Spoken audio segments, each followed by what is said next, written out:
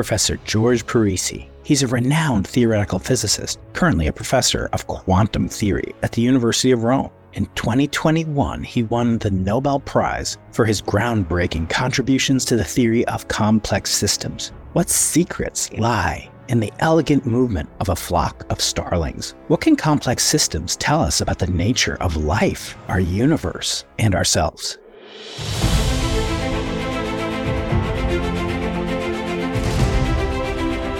Any sufficiently advanced technology is indistinguishable from magic. Open the pod bay doors, Hal. Welcome, everybody, to an exciting episode of the Into the Impossible podcast. We're joined today by an inspiring physicist, a man who's made many contributions to our understanding of nature and especially the understanding of what are called complex systems. And we're going to get into that. But the first thing we love to do on this podcast, Giorgio, is to talk about the title of the book that you have written. It's called In a Flight of Starlings, The Wonders of Complex Systems. Can you explain, Giorgio, what does the title mean and what is the cover art? What does it illustrate on the cover picture? The point is the following. I've been interested for a long time in the flight of starlings.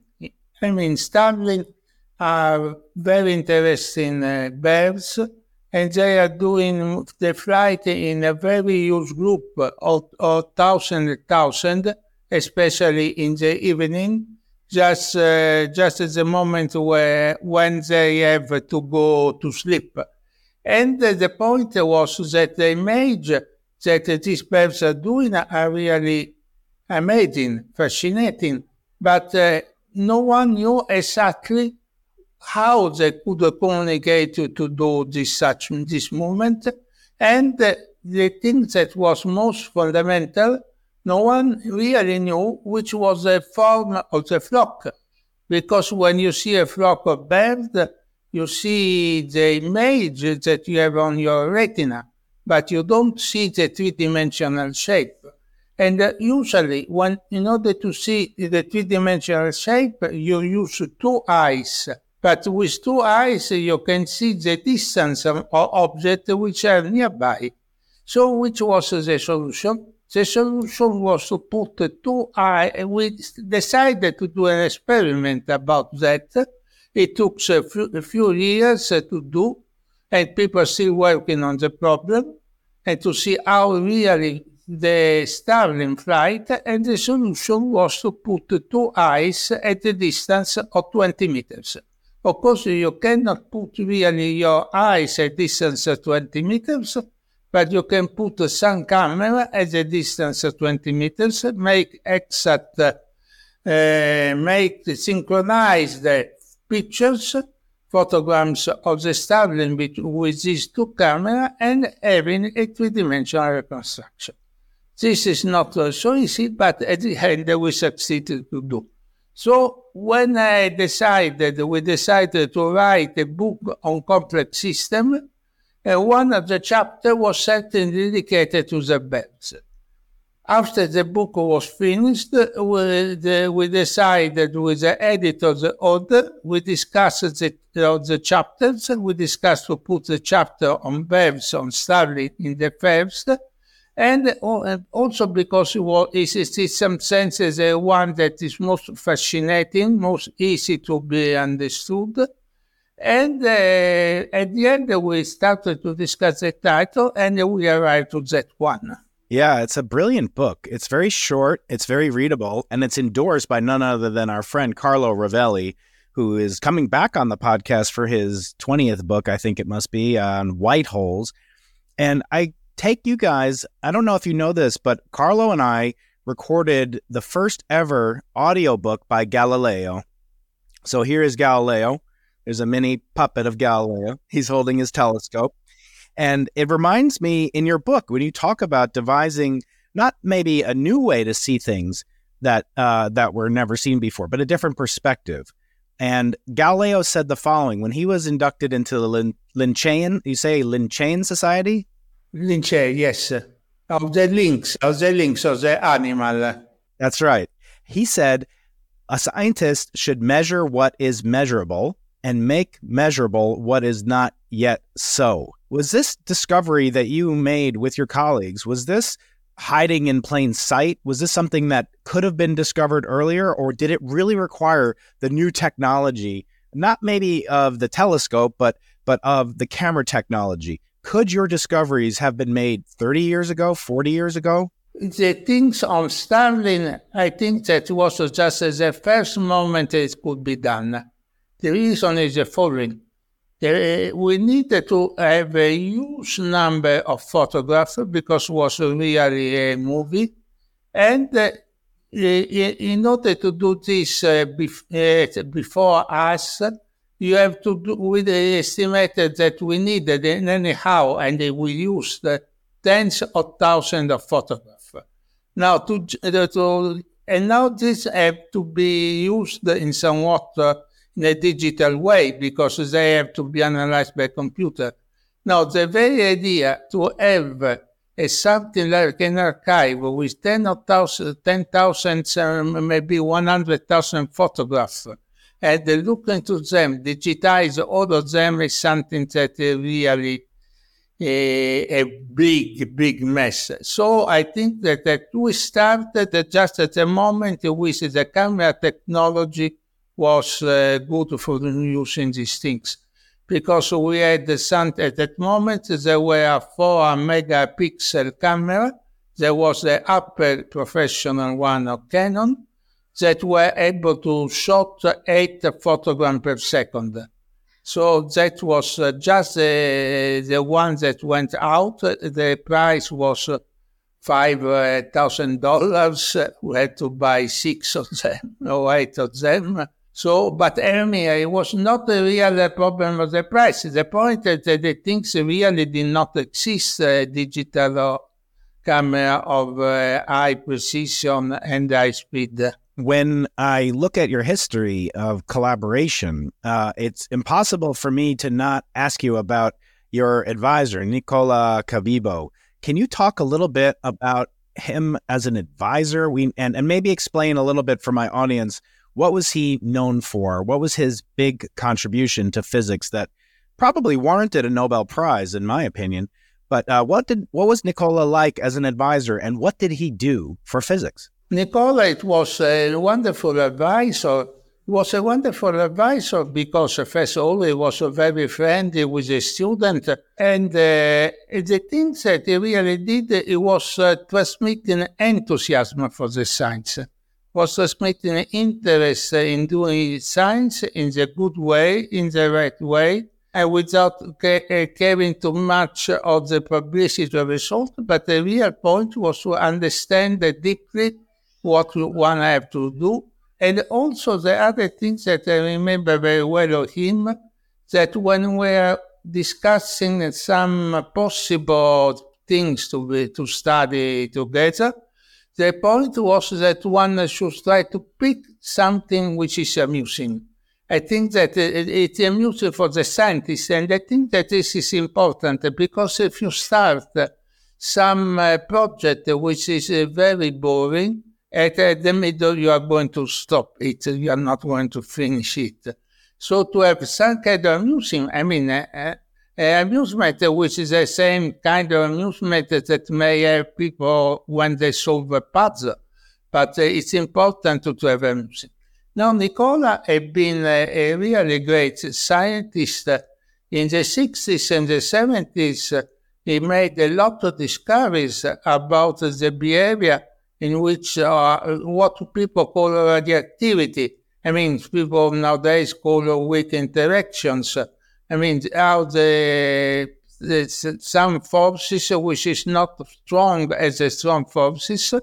And the thing that he really understood, the way that these particles interact, we'll say at the present moment how quarks do interact in the weak, and introduces what people called after him the Cavibo angle. And the Cavibo angle is at the basis of present theories of weak interaction.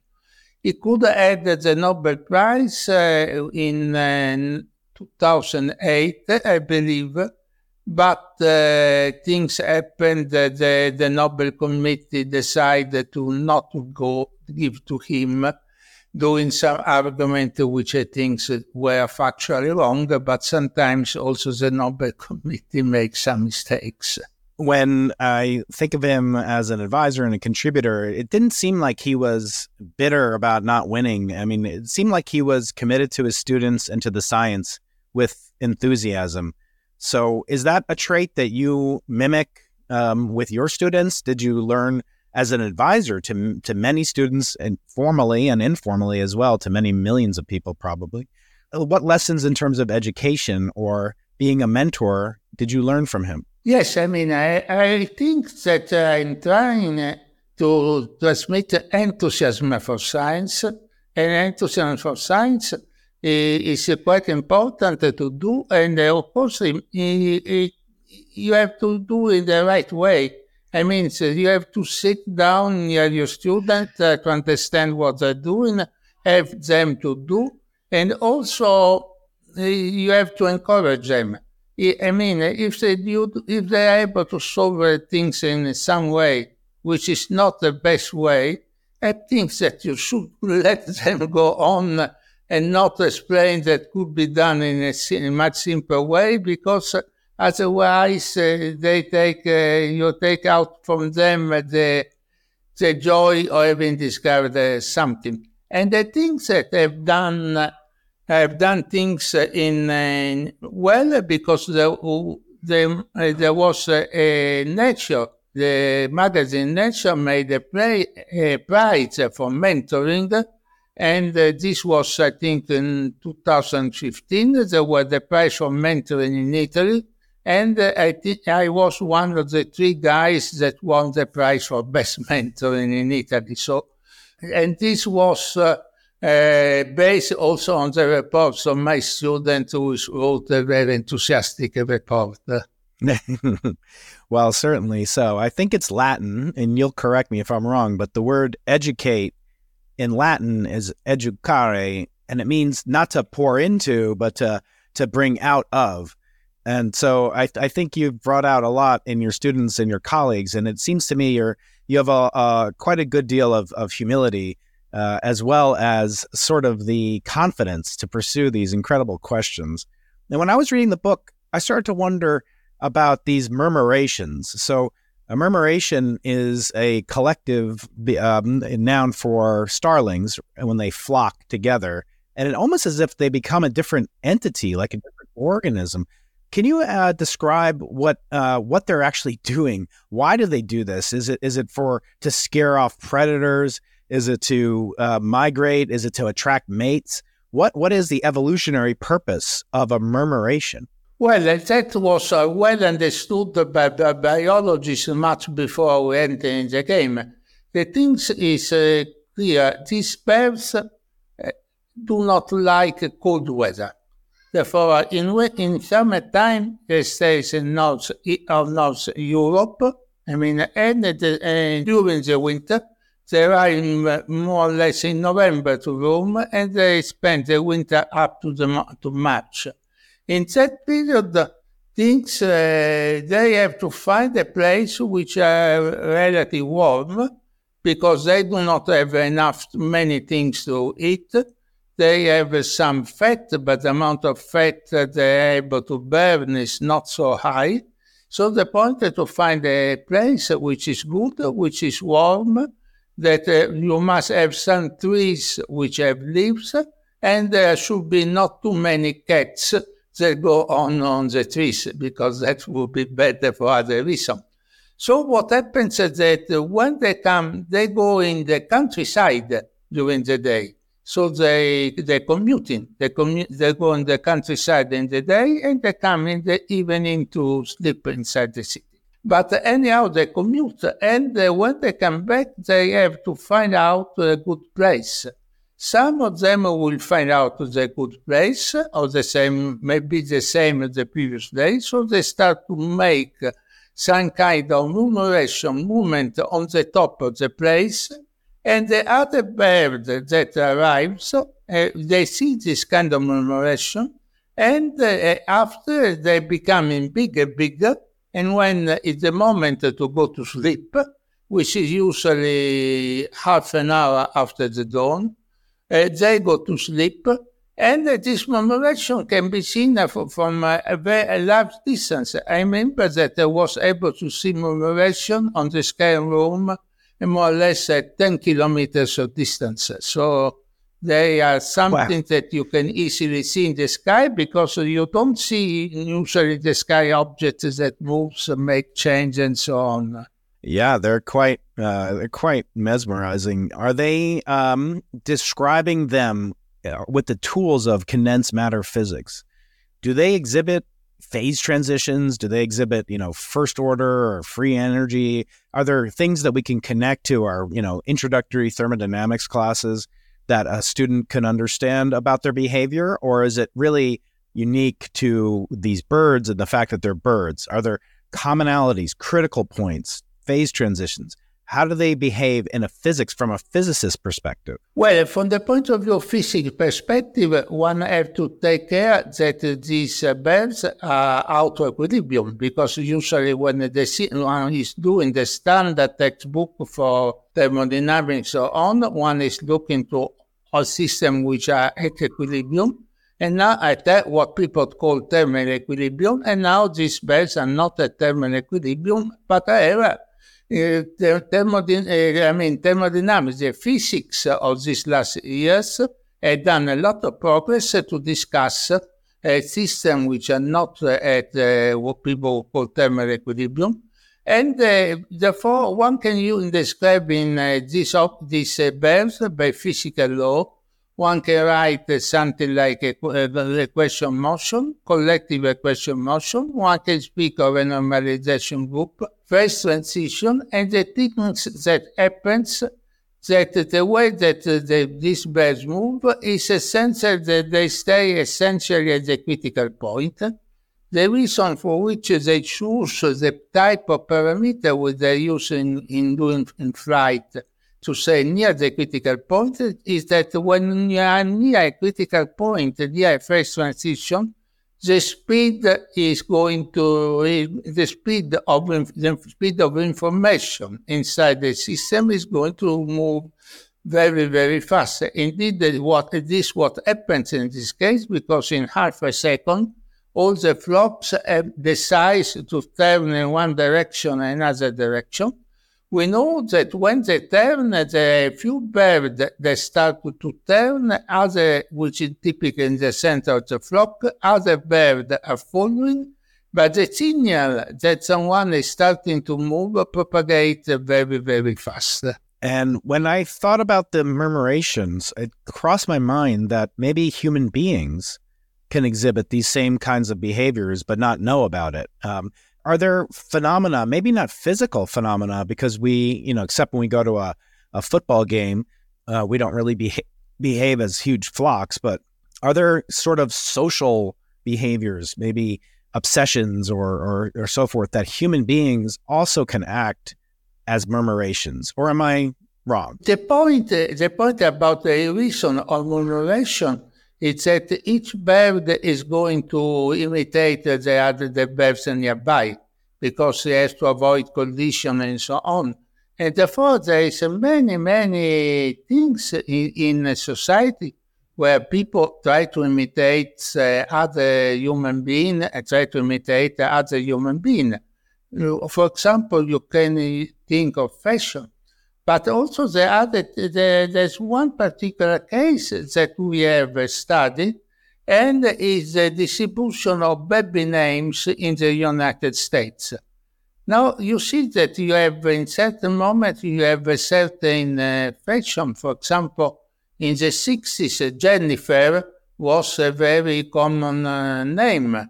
Nowadays, I don't know what may be a very common name, maybe Isabella or something like that.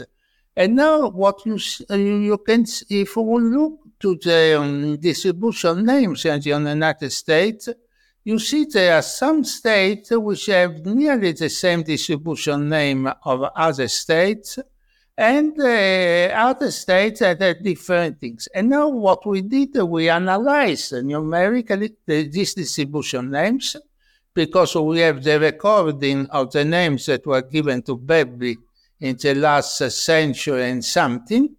And, for example, the things that discovered that, for example, in the 1 century ago, the great division was the northern country and the southern one that were quite different way. And now what happens essentially after the thing changed in the 70s, and now the East Coast and the West Coast go very well together, and the center part of the United States goes in another direction.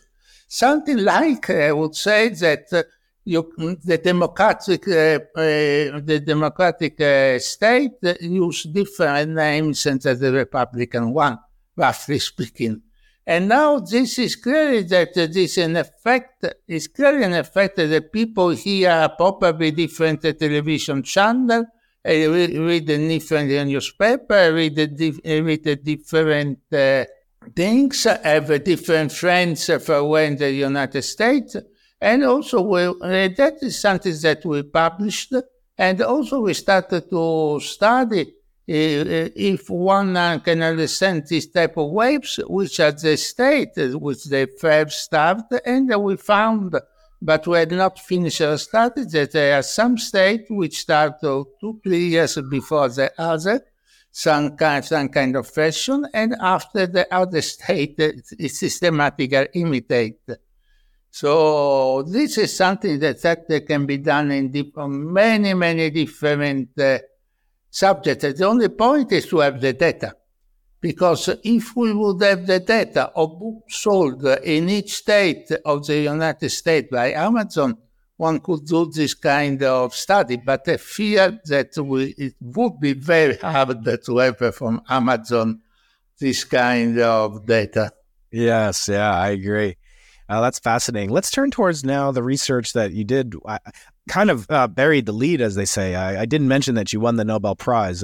Normally I do that in the intro, but I'll clean that up when I actually edit the video. But I want you to now drop in and start talking about your work on spin glasses. They're so fascinating. And the curiosity I think my audience would have is what inspired you to do that and invent this concept and collaborate to make this occur, and then possibly talk about some technological implications of them. So let's start with, what is glass, first of all? What is glass, and how does it have an applicability to spin? I mean, if you have, my glass starts to spin, I've got problems over here. So tell me, what is glass, first of all? And then what is a spin glass? Because I think the public understanding won't be as clear until you explain it rather than me. Let's do the following. It's supposed that you take water. You cool the water and it becomes ice. And we know that this happens at a very precise temperature, 32 Fahrenheit.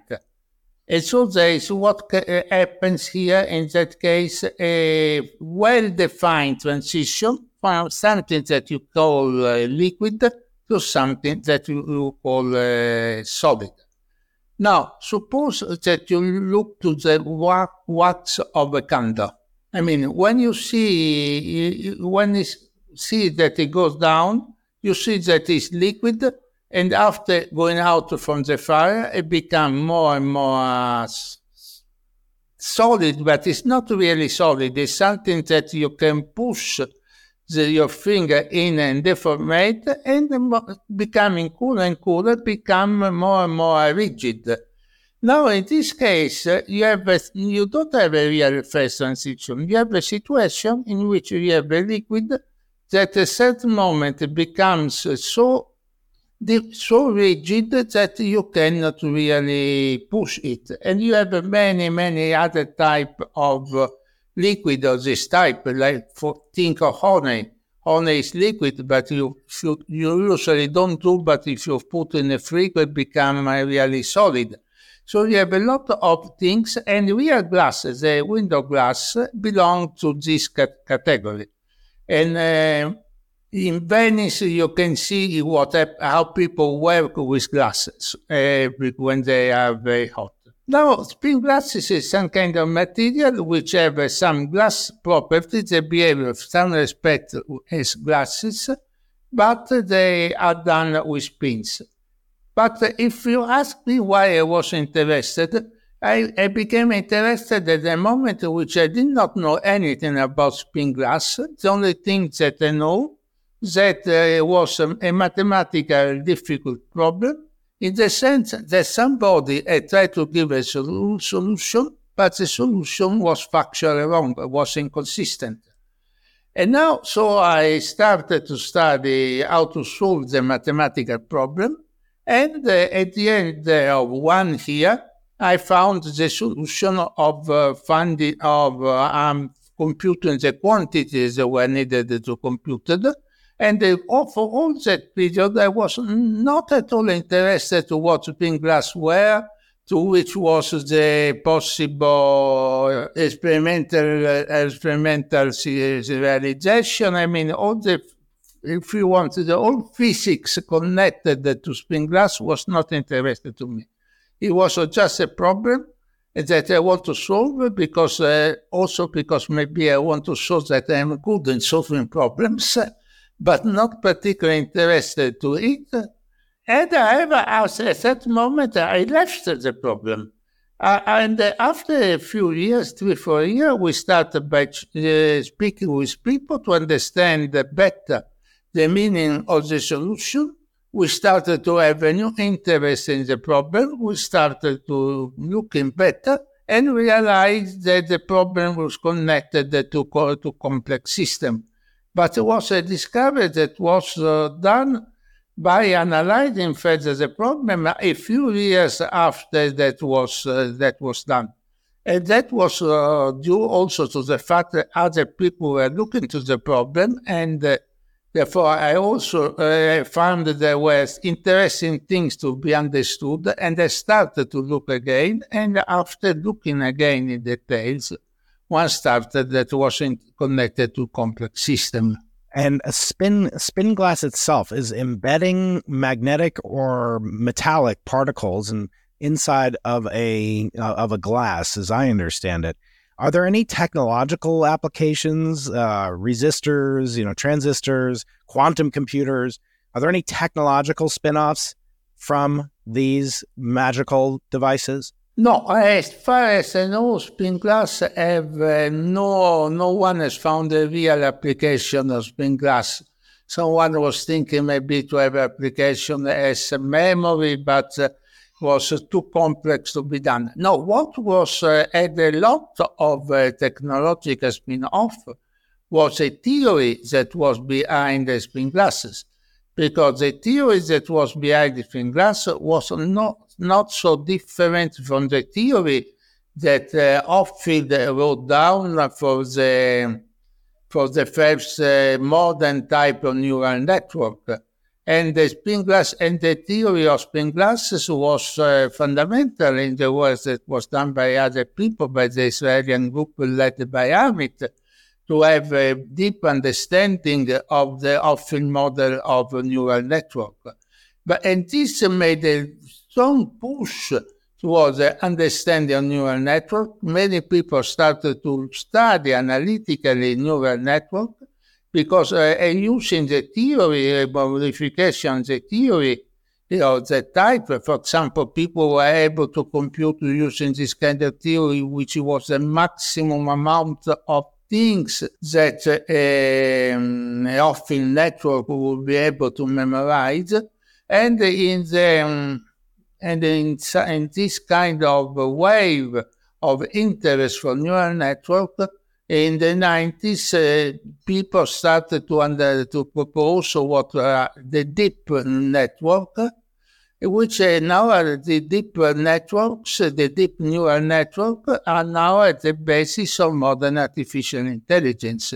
Let's summarize that the interest in spin glass in the 80s have also a deep influence of the beginning of neural network, and this neural network are now artificial intelligence these days. So my first book is called Losing the Nobel Prize. And it's about the story of how I came to invent an experiment that was looking for cosmic inflation and trying to understand the origin of the Big Bang via the imprint on the cosmic microwave background radiation, and how if we had been proven correct, then if the experiment had been confirmed, then somebody would have won the Nobel Prize. Maybe not me, but everybody agreed that this was the case. And in fact, we got a lot of attention. And then, spoiler alert, we did not win the Nobel Prize. And that's the name of the title. But a lot of people criticized me and they said, well, you can't lose the Nobel Prize because you don't really have it until you lose it. And I said, that doesn't make any sense. You can't lose a football game because you didn't win the football game. But it actually occurs to me that you did lose a Nobel Prize in a certain sense. Back, and you describe this in the book, to Kenneth Wilson. Can you talk a little bit about what Kenneth Wilson did, what you almost did as well? Can you talk about your actual losing the Nobel Prize before you actually won it? There were two moments when I was very, very young. I was 25, that I lose in some sense the Nobel Prize. The first one was that I was interested to the same problem that Ken Wilson was interested to understand the renormalization, to understand not the renormalization group, because the renormalization group was the idea of Wilson, but to understand the second order phase transition. But in this case, there was no match, because Ken had so many ideas, and he was working on the problem in the last 10 years. And so it's clear that I could not really match him starting in 1 or 2 years' time. So he had, just at the moment where I arrived to start to think about the problem, he came out with a solution. So this was really no match. The things on which we were quite near was the problem point of view of asymptotic freedom. Asymptotic freedom, which was a wonderful idea that got the Nobel Prize by Grosso, Wilczek, Politzer in 2002 or 2004. I never remember. Yeah, 2004. Yeah, Frank Wilczek has been on the he's been a guest on the podcast. Well, Grosso, Wilczek, and Politzer got the Nobel Prize in 2004 for asymptotic freedom. But at that moment, I was really interested to this type of problems. And I knew that the same computation of Politzer, Grosso, Wilczek was done by Toft that was left unpublished.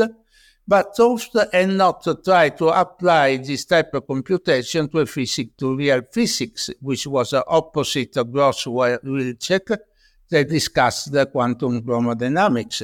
So the things, I remember that I was in CERN with Toft, and we started to discuss how can one construct a model of physics in order to use his discovery. Now, we have only discussed half an hour because I was interested mainly to other problems in connector phase transition. Toft was interested in quantized gravity, and just the right solution that was a model that was proposed by Gell-Mann 2 years ago that I knew very well. I did not like the model in reality, but I knew the model very well. It came not to my mind the idea of applying to that model. Now, if I get the idea, or if someone would be present in the discussion and would just say, but what about the Gell-Mann model? It's clear that all this, we could write a very similar paper to those people who got the Nobel Prize in 2 days, because all the computations were done, and it was easy for me to spell all possible applications. But the idea did not come to our mind. I was the expert on physical application. Toft was more interested to pure theory. So the fault was mine, certainly not the Gerard. But anyhow, we get something that in this case I was quite near, a few centimeters away, and the things escaped. Also, maybe it could be a mess because as far as probably also the other people in the United States would arrive at the same moment, would have 5 people with the same discovery, and which would make a cauchemar for the Nobel Prize Committee. But I really do not know what would happen. Well, my second book, thankfully, is not as obsessed with the Nobel Prize being lost, but it's about how to win one, potentially. So this is my second book. It's called Think Like a Nobel Prize Winner.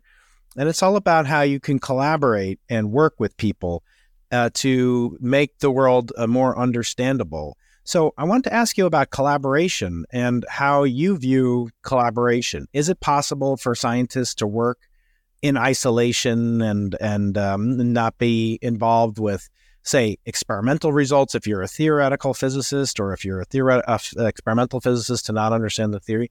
Is it possible to do things by yourself nowadays, or is it only possible with the help of collaborators? Well, I think that it's really very, very difficult to do things to have a one-man work. Of course, sometimes we do have, but this is just an isolated spot, I would say, because in order to show the importance of this isolated work, you need the work of many other people. So this type of collaboration is very important. I mean, certainly I am very fond of collaborating with people. When I was 70 years old, people had just done a poster with all the names of people I have collaborated with, and there were 317 people. 2 years ago, or 1 year ago, maybe people did an update version of the poster with 360. So I am pretty sure that I'm supposed to go more than 400 of different collaborators. Sometimes our collaborators are only in one work. Sometimes our collaborator who is written 50 work together. But I think that collaboration is very important in these days, also because, and what is certainly important, to exchange your ideas with people. Because sometimes you have some idea, but they are very often the idea that people had are half-baked ideas. And in order to transform in really final things, you have to explain to other people, discuss with them, and so on, at least from my point of view. Of course, there may be other people that works in a different way. Einstein certainly thanks many discussions, or at least in the first paper of relativity with Bessel and other friends and so on. The influence of Grossman was very important because for the general relativity, because for general relativity, it was needed a mathematics that Einstein did not know. Very few people knew at that time. Grossman, I really explained to him. On the other hand, Einstein won the Nobel Prize for the photoelectric effect, was really something that he did by himself, as far as I understand. Yes, I think you're right. And what was so fascinating about this book, or many, many fascinating aspects of In a Flight of Starlings by today's guest, Nobel Laureate Giorgio Parisi, is that you kind of go through a checklist of what it's like to have an idea. And it's in a chapter called How Ideas Are Born. And I wonder if you could comment on it. You talk about these 4 steps, and we'll put them on the screen. There's a first preparatory step where the problem is studied, existing literature read, and first unsuccessful attempts are made. It's a period that can last between a week and a month because it ends when no progress occurs. Then there's a period of incubation, step 2, in which the problem is abandoned, at least consciously. 3, the incubation ends suddenly with a moment of illumination, which often occurs in an unrelated situation. And then 4, after the illumination provides the general way to tackle the problem, the solution must be formulated. Can you talk about your process, your work process?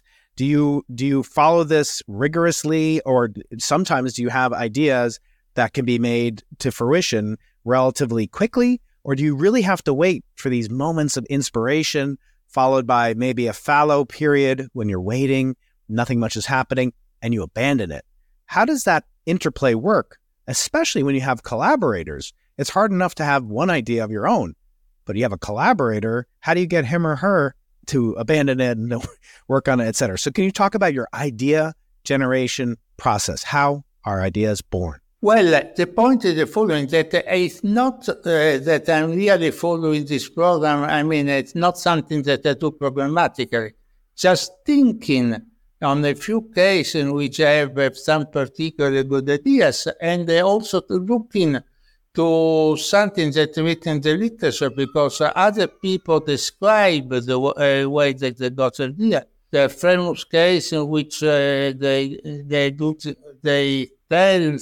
I mean, usually scientists do not tell people how they got the idea.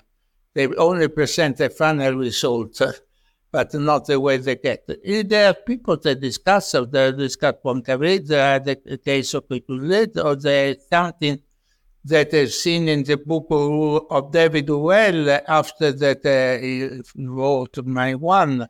So many people describe the way that they get an idea, and this is something that is quite common.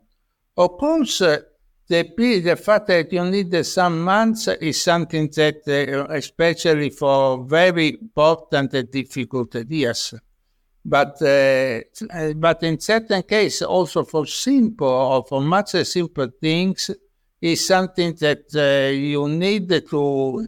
You work in a similar way. The only thing that the time scales is much shorter. For example, I remember sometimes that I started the morning to look to a new program. I realized there's a bug that does not work. The program code is wrong. And I spend the whole morning trying to understand what is wrong. And I am not able to find. But after that, I started driving for going to home at lunchtime. During driving, I understand what is wrong. I go home and I check that was exactly the same thing. So the fact that sometimes looking back, looking for a little far away is something that helps. Of course, when you have a collaborator, the things are somewhat easier if you are at this stage with collaborator, because you start to tell your collaborator your ideas. At the first time, they do not understand, but which are your ideas, so you have to formulate in a clear way that are understandable by them. I remember that for my 60 years, one student of mine gave me as a present a cactus, and a small cactus and saying, this is the way that the idea come out from the mind of Giorgio. Wow, that's very prickly. Well, I have to ask you about something controversial in your field of condensed matter physics. Although you've done so many things from high energy particle physics to studying starlings, but recently there was a claim of the very first room temperature, ambient pressure, high temperature superconductor. What did you make of the excitement, and what do you think is going to happen with high temperature superconductivity? Do you think we'll have one, in the next few decades, or do you think it's almost impossible to imagine? Well, first, all temperature superconductor will be very useful. First, all for doing toys for children, and also because there will be lots of gadgets which will consume much less electricity. So that will be very, very useful. And I feel that, I do not see any particular reasons for which we should not have high temperature superconductors. Of course, it's clear that this is very difficult. Also because we really do not fully understand why the actual doctors that have reason that a superconductor at the liquid oxygen, liquid air temperature, really the reason for which they are superconductors. There are some recent papers that claim they do understand, but I think that the space, the amount of different materials that can be constructed is so huge that especially at the moment in which when we'll have a good theory of high temperature superconductors, I do not see any reason for which we could not have a room temperature superconductivity. Of course, I may be wrong, but I am quite confident that we can arrive to it. I want to just ask about your work that you've been leading to really bring scientific funding in European governments to the high level. One of the topics in the book is how much value that science provides to a thriving society. And you talk about in the book this famous joke by Nobel Prize winner Richard Feynman, who said that science is like sex.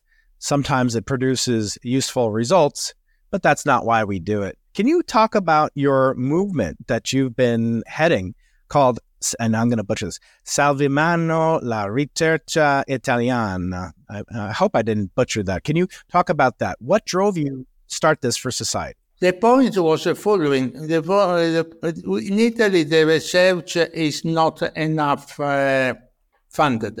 I mean, the total amount of money that Italy is spending on research, private and state all together, is a little more than 1% of the total gross income and total gross product. And this is something that opposite to other countries like Germany, we stay near 2%. France is already 0.5% more than Italy. Korea is 4%. So 1 and something is really very bad for Italy.